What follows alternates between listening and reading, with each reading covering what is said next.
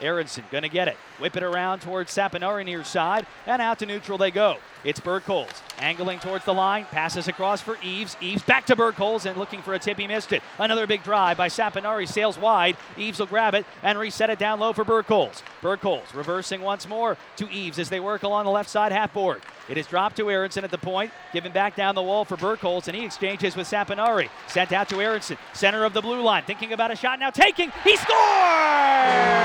Taylor Aronson, 1-0 Cincinnati!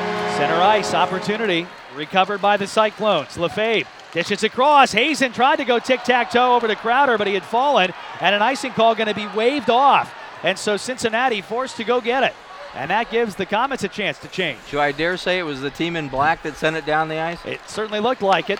In the middle, nice play for McFarland. Give and go, and he scores! Snaps it by Andre Makarov. 2-1 Cincinnati.